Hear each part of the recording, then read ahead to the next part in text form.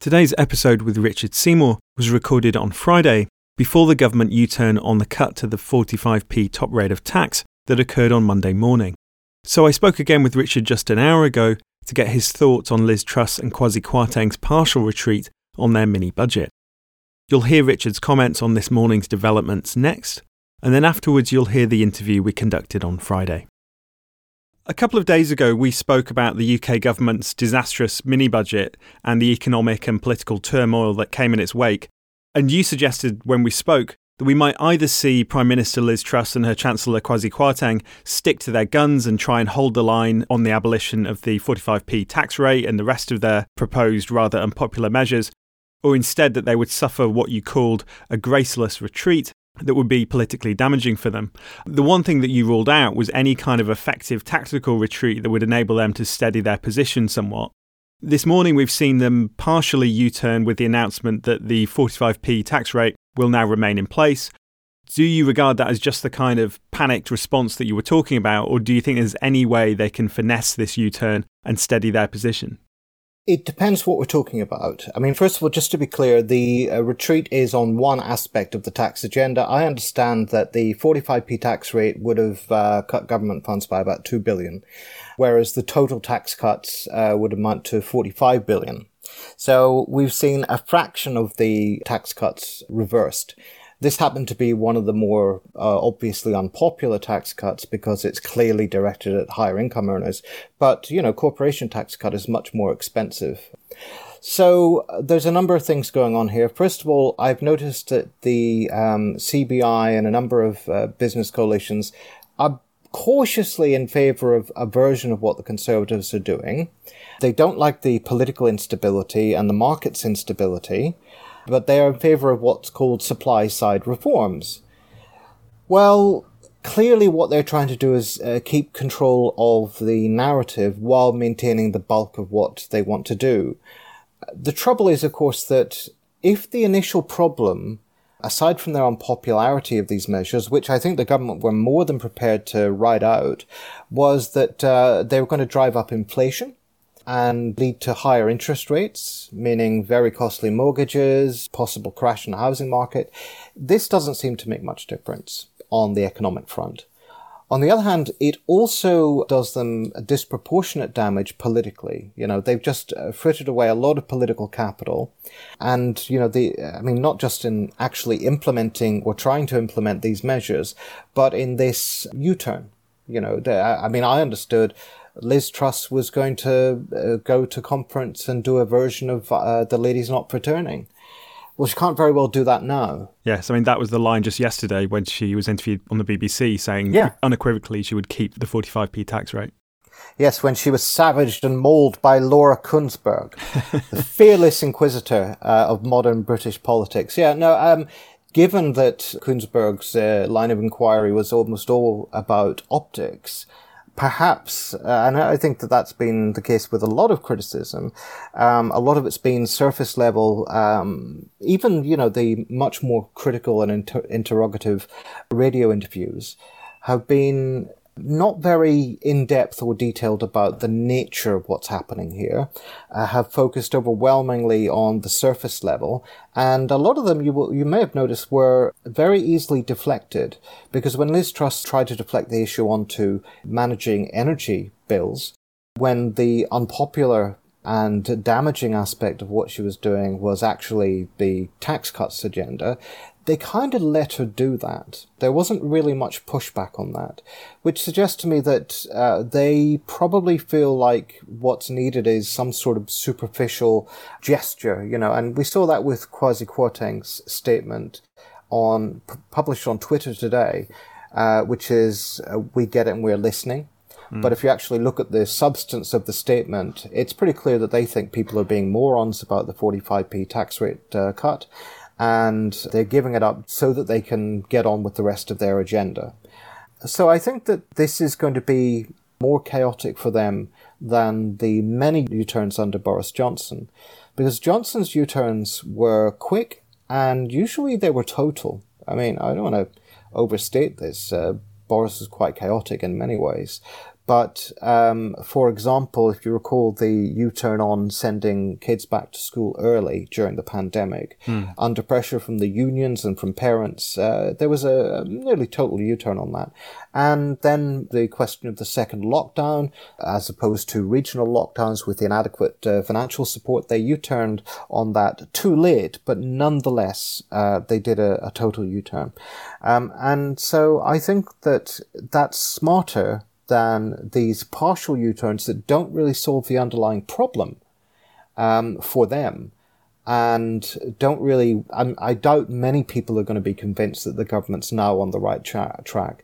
And frankly... Presumably including within the Conservative Party. After all, they were facing a rebellion on the 45p tax rate, and that it seems likely that was the precipitating factor in the decision to U-turn. Absolutely. This is the thing. The number of Tory MPs, I mean, I haven't seen a net figure here, but there was a large number of Tory MPs reportedly approaching the Labour Party and talking about possibly having a cross-parliamentary coalition to beat the government on this issue. I just wonder what will happen if they try and push through the other measures. I don't know what Tory MPs are thinking about, for example, the corporation tax cut. I suspect there's a few of them who probably think it's a good idea in principle, but bad timing. This is the wrong time to do it. And, that would be the Sunak position, and I think that would be the position of a large number of other MPs. In other words, I think this is going to be, a chaotic few months, and I don't see the Tories' position improving much in that interim, simply because a more skillful leadership would find a way around this. They would, I think, concede more. And I think that they would or would not have embarked upon such an ambitious agenda in the first place.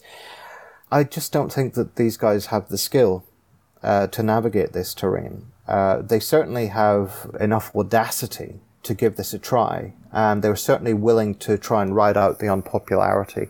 But they're now up against the global financial and sort of fiscal establishment. They're up against the IMF. They're up against the bond markets. These are institutions that they can't really face down quite as easily. We should be a little bit cautious about this on the left, of course. The idea of an elected government having its agenda set by bond markets and the IMF is problematic, to say the least. But, there's also another aspect of this, which is, as Mao famously said, there's chaos in the kingdom of heaven. The situation is excellent. The first cut on this record has been cross-format focused for airplay success.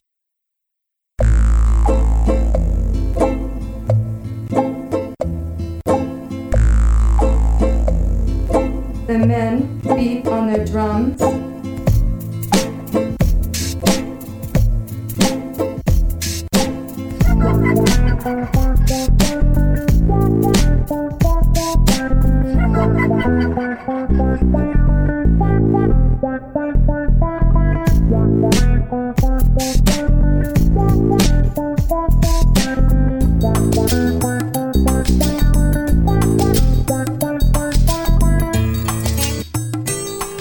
Hello and welcome to another episode of Interregnum with Richard Seymour.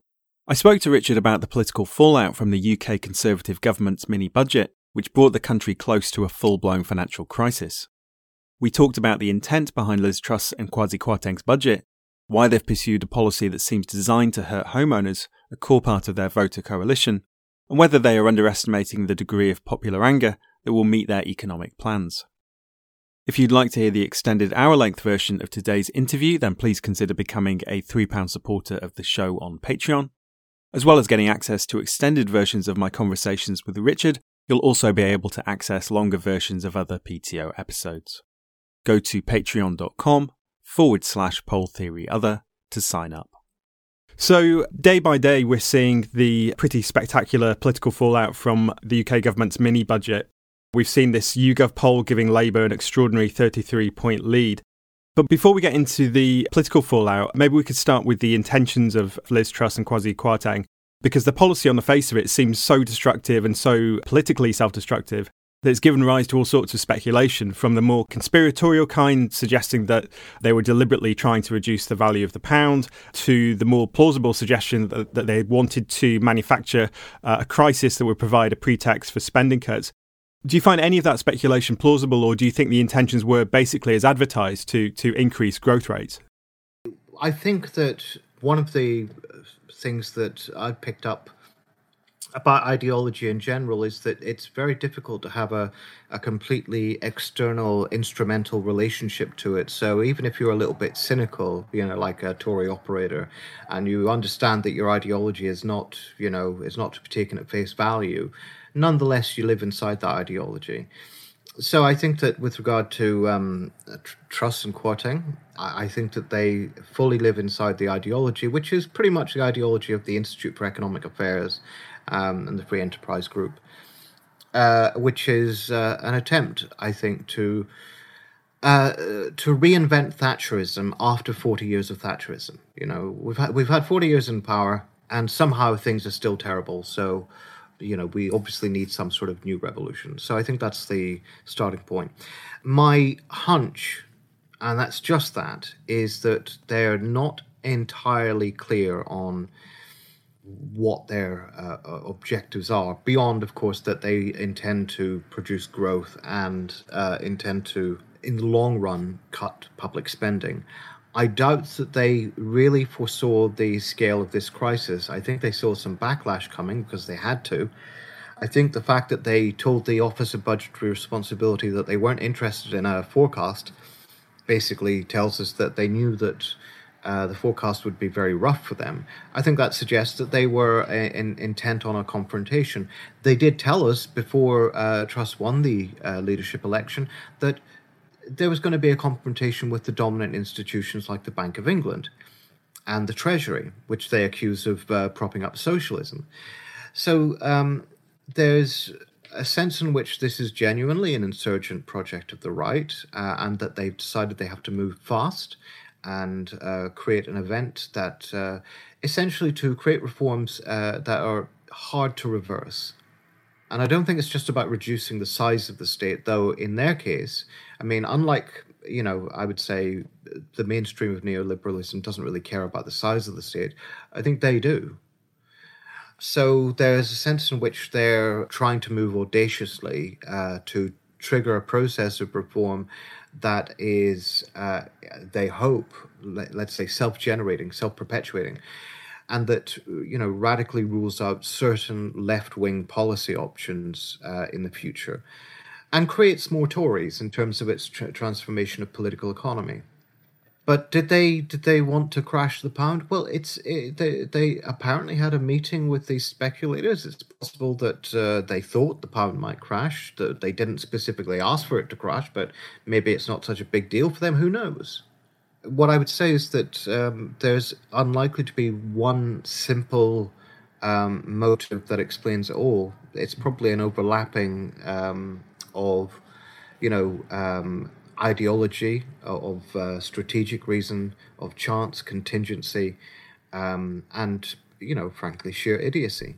On that point about trying to create conditions that would produce more Conservative voters in the future, so in the New Statesman, Brett Christophers had an interesting article in which he suggested that the Conservatives have really become the party of rentiers rather than so-called productive capital. And as an example of that, he suggested that it may be that the fact that Truss and Kwarteng can seemingly accept this situation where mortgage rates are going through the roof is because they are moving away from being the party of homeowners to being the party of large corporate landlords, for whom this is not such a problem.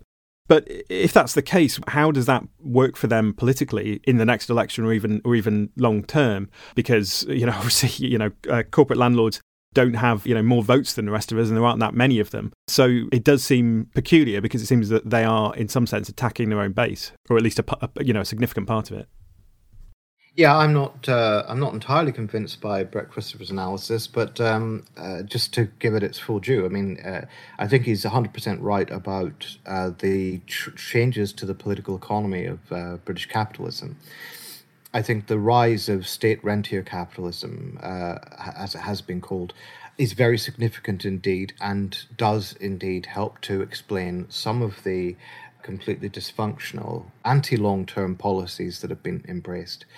I just think that in this case, it's probably not correct to say that this is going to be welcomed by rentier capital. I just don't see it.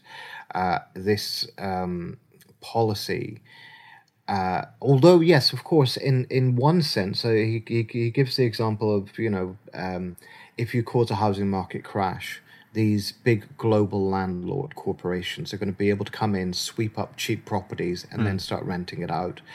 And to be frank, with that kind of augury, it has a feel of reality about it, because that's obviously what these big global landlord companies have been doing.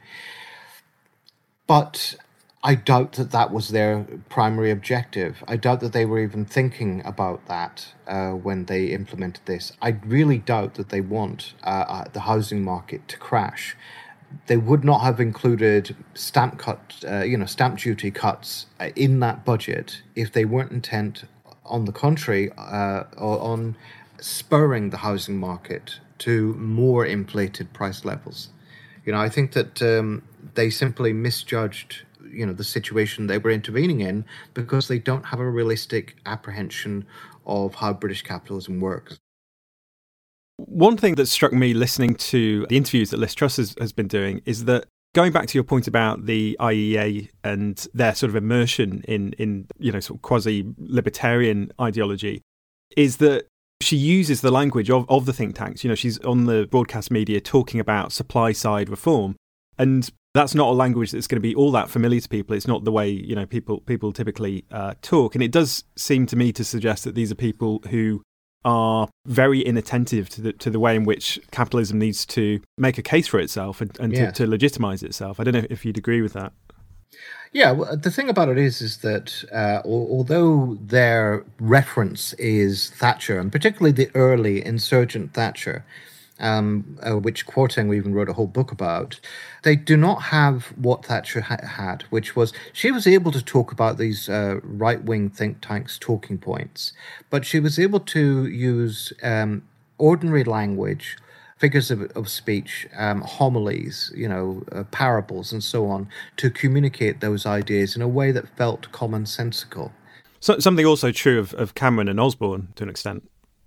Yeah, I think that, I don't know. I mean, I think that they were able to communicate a lot better than Truss and Kwarteng.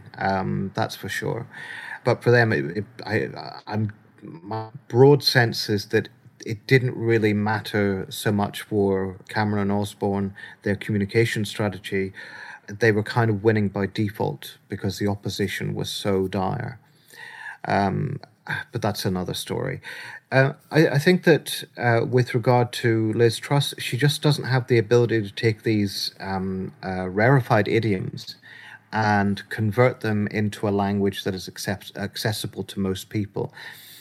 And maybe she's never had to think about that, because she's spent most of her career having been a Liberal Democrat for a while, and having before that been briefly a member of the Socialist Worker Student Society.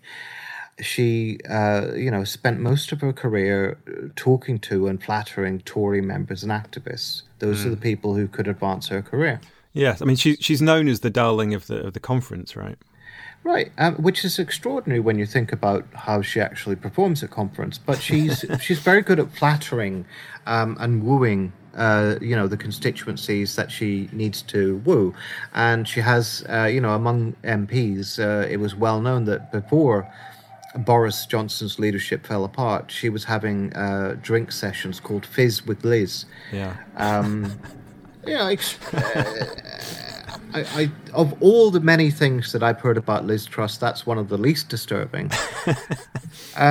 So she's obviously sort of immersed in a particular world and is not very good at communicating that to a wider public. And it's not only that, because, of course, Thatcher not only communicated, mediated between the sort of hardline Hayekian precepts that she was working from and the sort of common sense of most people that she understood contained a powerful element of socialism. But also she was sufficiently immersed in the real world that she picked her moments, she picked her battles. She didn't start fighting the miners immediately. She gave it a few years so that the British state could build up reserves and could take on the weaker unions, first. She didn't start privatizing immediately either. That wasn't the priority. She took it step by step. And now, I don't think that that's what they're doing here. I think that they're trying to induce a rupture without having the adequate sort of resources, without having a sense of timing, without having a realistic understanding of how capitalism works in the modern United Kingdom. And therefore, it's blown back in their faces. We can be a bit too clever about this sort of thing and say, well, you see, all that's priced in. They expected all this, and now, they're going to be coming for us. I don't think that's the case. I don't think they had everything priced in. I certainly think they expected some blowback, and I certainly think they expect there to be social conflict as a result of their policies. I think they expect strikes and protests, and they expect to ride it out. And there's some basis to that kind of expectation in general. It's just that they're not skilled enough, I think, and too detached from the intimate realities of capitalism and how it works to intervene effectively in this terrain. And can I just say, I think that's part of a more general problem for Truss and Trussism. I did a bit of sort of research into the members who liked and supported and voted for Truss, trying to get a sense of, what would it be like to be in their shoes. And to look at someone like Truss and hear what she's saying and think, she's making sense. And what you found, generally speaking, is that they were, not particularly wealthy. There's a lot of research that comes out saying, these guys are wealthy. They're Southeast English, white, middle-class, older males. Well, some of that's true, but the reality is that most of them are not particularly wealthy. They're slightly more affluent than the reference population. But what they do have is, generally speaking, they're more likely to own their property because they're more likely to be retired. They're more likely to have paid off their mortgage. Exactly. That's what I mean, to own their property outright. They're more likely to have savings rather than debt.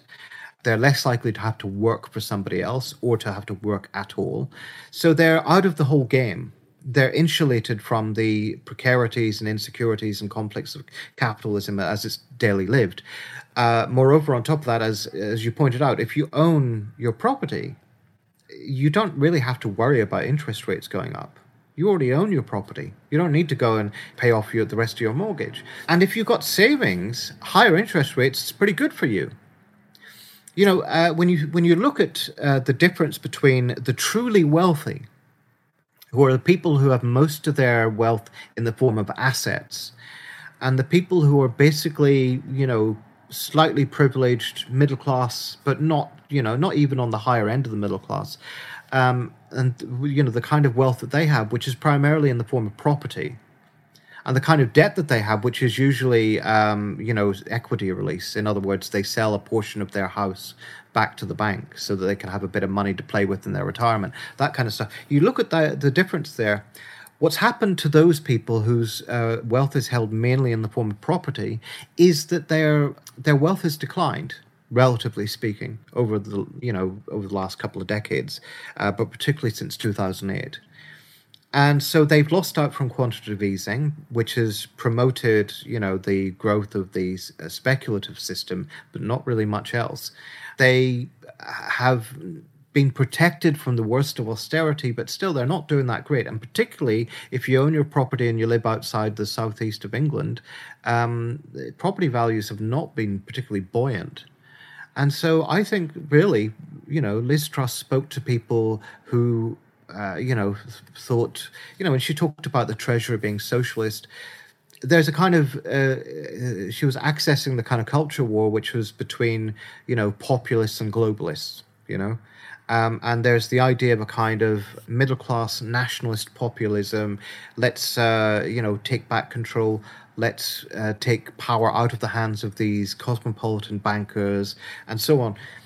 And I think that that's rooted in a stagnation in middle-class living standards. So there's, on the one hand, there's a sense of resentment and a lived experience of class decline in relative terms, and on the other hand, a sort of complete insulation from the consequences of these kinds of policies. And I think that applies to, that's the lived experience, which is then mediated through these ideologies, and that's the lived experience of the kind of social base of Trussism. And to some extent, when you look at Truss and Kwarteng, obviously they're not in the same sort of social demographic range. They're bourgeois, they have quite a lot of money. But they are certainly no less insulated. They're not people who even get about in the world as, effective capitalists who know how to invest money and make surplus value and all the rest of it. So I think that there's that sort of principle of detachment and middle-class resentment underpins a lot of this. Do you think we're about to see some kind of backtracking? I mean, the most likely thing seems to be that they may try to delay the promised tax cuts, although previously Truss has stated that she's committed to staying the course. I don't think that they have the common sense or the tactical skill to know how to beat a retreat at this point. A retreat that's not disastrous for them. Exactly, that's the thing. My sense is that either they're going to brazen it out, and we've seen this on the right quite a lot in recent years. Confidence men, as I like to call them, sort of whose whole kitsch and gimmick is that they will take extraordinary risks because they're not used to being in power. They don't expect to be in power for long, and they're prepared to try things out, innovate, to use that appalling language. And we've seen this with Farage. We've seen it obviously at a more sort of high-level, audacious scale with Trump and the attempted soft coup in the United States. We've seen all this sort of stuff, and I think that they will essentially try and face down their critics. But they're under so much pressure that they may basically do a graceless U-turn and will not be able to style it out in the way that Boris Johnson would have been able to. And by style it out, I mean, in Boris Johnson's case, it was simply a matter of him being, sufficiently charmingly chaotic in his appearance that people would forgive him for a U-turn so long as they thought he was doing the right thing. I don't think that's going to happen here. I think that these guys are already despised. I think they've already blown their wad as far as any public appreciation is concerned. They were never going to get a honeymoon, contrary to the lugubrious doomsaying of some on the Labour right who felt that Liz Truss was going to take their heads.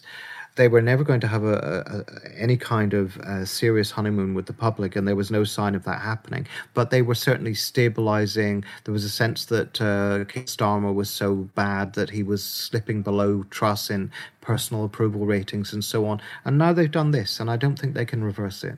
I think someone put it in the papers the other day, you can't unburn toast. Someone I've talked to on the podcast before is Aaron Davis, and he's written about the way in which ruling class solidarity has declined, that the individualism that neoliberalism has fostered has also infected the Conservative Party and other elite institutions. And if they are just passing through, and if they are just happy to try things, do you think possibly part of what's going on is that they're thinking in a more long-term sense, that they're thinking about indeed trying to do things that then become sort of baked into the UK economy, and that the Labour Party can't or won't then reverse. And obviously, although they never talk about this, they do have their eyes on further stripping back, the benefit system, which in fact they do, talk about stripping back, and Truss is on record as doing so in the past. But also, crucially, the NHS, which they always have to sort of pretend to want to protect. I think that Aaron Davies' analysis of contemporary elites is very important, and I agree with it, or at least it explains a lot. With regard to Truss and Kwarteng, I think that they're not quite insiders to the ruling class anyway. And I don't necessarily see them as being precisely the types in terms of, ruling class reckless opportunists that Aaron Davies describes. Typically, they would be people like Boris or, in another sense, Tony Blair. People who exude enormous amounts of energy, are very charming for like 5 minutes, do a lot of meetings, that kind of stuff. And they are, in that sense, detached from any corporative solidarity to a wider establishment interest, detached from traditional values of duty, things like that, and much more committed to the sort of neoliberal virtues of innovation, that kind of thing. I think that certainly explains people like Blair, Cameron, and Boris Johnson. Less so, perhaps, Gordon Brown and Theresa May. But these guys, I just think, they're not insiders. I mean, I know that Kwarteng, is a proper Etonian boor, and he went to Harvard and everything. And I know that he's an accomplished academic. But I think that I see him as somebody who's not trying to be part of the ruling class. He's trying to be an effective right-wing pugilist. And obviously that you want money, you seek money, that comes with obtaining money. But I don't think it's primarily about fighting a battle for the capitalist class in that sense. And the same thing with Liz Truss. So I think that their conduct is that of insurgent outsiders, the sort of insider-outsider of the right. And I think you're right, in a sense they're passing through, much as one passes through the lower intestine. And they're going to try and leave a trace, bake stuff in. And that's what fundamentally all of this is about. The thing about it is from the point of view of the trade unions and the social movements, and even Keir Starmer couldn't have asked for a better opponent, because they are precisely the sorts of people who are going to pick fights when they're not prepared to win them, and have to execute these U-turns. And of course, unlike Johnson, who did have the nous to, execute U-turns pretty quickly, I think they will drag it out and drag it out and drag it out until they can't can't drag it out any further. I mean, I do find myself wondering when people say, "Oh, this particular figure is the perfect opponent," because some very intelligent people were saying that about Boris Johnson, and I think at times I thought there was something to that when he came to power. I think a lot of people were pushing that about Boris Johnson for one specific reason: he was clearly going to win, and he was clearly going to be a more dangerous opponent than Jeremy Hunt. And so you had to look on the bright side of that and say, well, we know a lot about him, we know all his scandals, we can use that against him, blah, blah, blah, blah. But the reality is, I think, Boris Johnson wasn't a genius, Dominic Cummings wasn't a genius, but they were the most potentially dangerous sort of opponents that Labour could have faced, and that's borne out in the results. I just don't think that's ever been plausibly true of Liz Truss and Kwasi Kwarteng. When it comes to what they may try to do to placate the markets, whether or not the intention with a mini budget was to provoke a crisis that would then enable cuts, which I think probably neither of us think is quite right. But nonetheless, now in this situation, that seems to be on the table as something that's certainly being discussed. A lot of people are arguing that, looking at the state, it seems as if there's not really a lot that you plausibly could cut back without just catastrophic political consequences. And we're already seeing dire polls for the Tories. Who knows what further slashing the welfare system might do. Yeah, I mean, I don't think they've got a lot of room for manoeuvre here. It's very clear that... Sorry, Richard, I should say as well, I should say that the other possibility is to cut capital spending, but of course that's, a driver of growth, and if the project is growth, they need that. Yeah, my sense is that their impulse would be to privatise and outsource whatever remains of the welfare state and to cut back quite drastically. And they're already looking for savings, economies and so on. That's going to hurt them. It's going to hurt them very badly. I'm sure you've noticed Liz Truss being taken up in one of those radio interviews on the issue of the hospital in King's Lynn, which is her constituency, which is basically falling apart and has to have something like 1,500 props to hold up the roof. Hasn't been invested in for years. It wasn't built to last, and it wasn't supposed to be the hospital that would be there for years. And she had nothing really to say. I mean, she said, well, we've got a new health secretary, Therese Coffey. I hope that she'll be the one to turn this around, which basically means nothing. There's no commitment. And the entire health system is in a crisis. I mean, it's in a worse crisis depending on where you are in the country. But the amount of NHS trusts that are in the red, the number of hospitals that are falling apart, that are in disrepair, the difficulty that people now have accessing their GPs. It's supposed to be a great thing. We're being told that you can access your GP within 2 weeks. 2 weeks! You need a GP appointment that day. You're being told, well, you can have one within 2 weeks. It might be too late by that point. It's ridiculous. And there's no serious thought or reflection about that because it's not a priority of theirs. So I think that they're caught between, on the one hand, there's not much left to cut without seriously provoking a major social crisis which could swallow them up. And on the other hand, of course, they can't sustain a high amount of debt for very long. If they had a plausible debt repayment program, and of course there's nothing intrinsically wrong with borrowing large amounts of money and paying it back over the long term, as long as interest rates remain low. But, the way in which they've done it has been shambolic. My concern really is that they will get themselves kicked out, that the Tories will overthrow Liz Truss and have their third leader in as many years. And then we'll end up with a situation in which Labour gets elected, though, with nothing like the lead that it currently has, and essentially is under enormous pressure to implement austerity.